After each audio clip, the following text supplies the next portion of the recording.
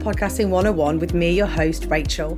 This podcast is for female business owners and solopreneurs that are looking to start a podcast that adds to your own already awesome offering.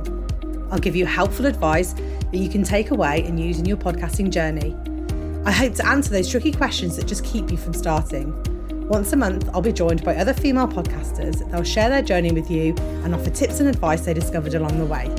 Let's get started.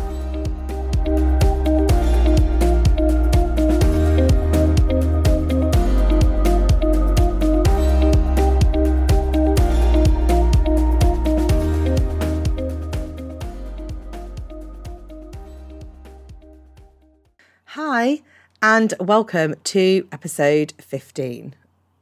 This week, I'm going to be talking about show notes. What are show notes? Show notes are basically a description of your episode, giving an overview of everything that you've talked about.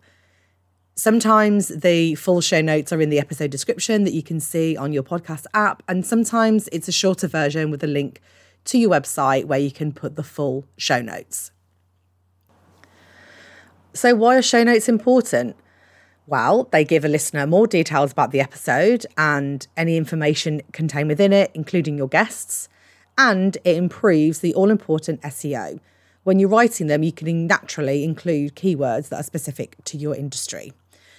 And because the show notes are housed on your website as well, it improves the SEO for your website. So let's look at a few things that I think that you should include in your show notes. Number one, an overview of the episode, succinctly described. Number two, a list of the topics and timestamps for easy access. I like to do this. So if you take a look at my show notes, you can see that I've bullet pointed the topics that I cover and then the timestamps of when they're mentioned. I think this just makes it easy access for your listeners to access the information if they want to go back perhaps and listen to a specific part. Number three, links to resources or information that you mentioned in the episodes. This is really great for further research for your listener.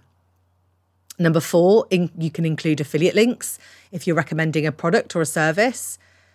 I do this, for example, in some previous episodes, I've talked about Canva and Headliner and Captivate, this platform that I'm publishing my episodes on, and I have affiliate links for those. If you have guests on, you can put all of their info in there, any links, anything they want to share. Number six, your all-important call to action. This can include all your social media links, how you want to be contacted, how to sign up for a freebie that might help, sign up for your newsletter, all this kind of information. It's all in one place and easy to find for your listeners.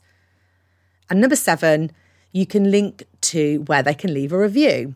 I've recently been having a little look at this, and as an Android user, I find it quite hard to leave reviews for my favourite podcasts.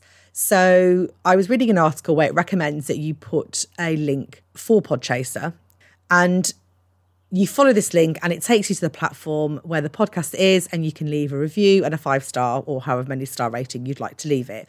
I just think this makes it a little bit easier for your listeners to leave a review.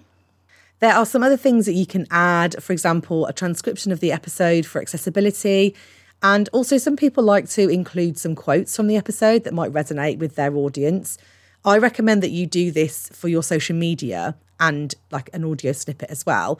But there's nothing wrong with putting those quotes in your show notes as well. I think perhaps if somebody's reading your notes because they haven't maybe got time to listen to the whole episode, or if they're deciding whether they want to listen and they've got some quotes that may resonate with them, that might help in their decision making.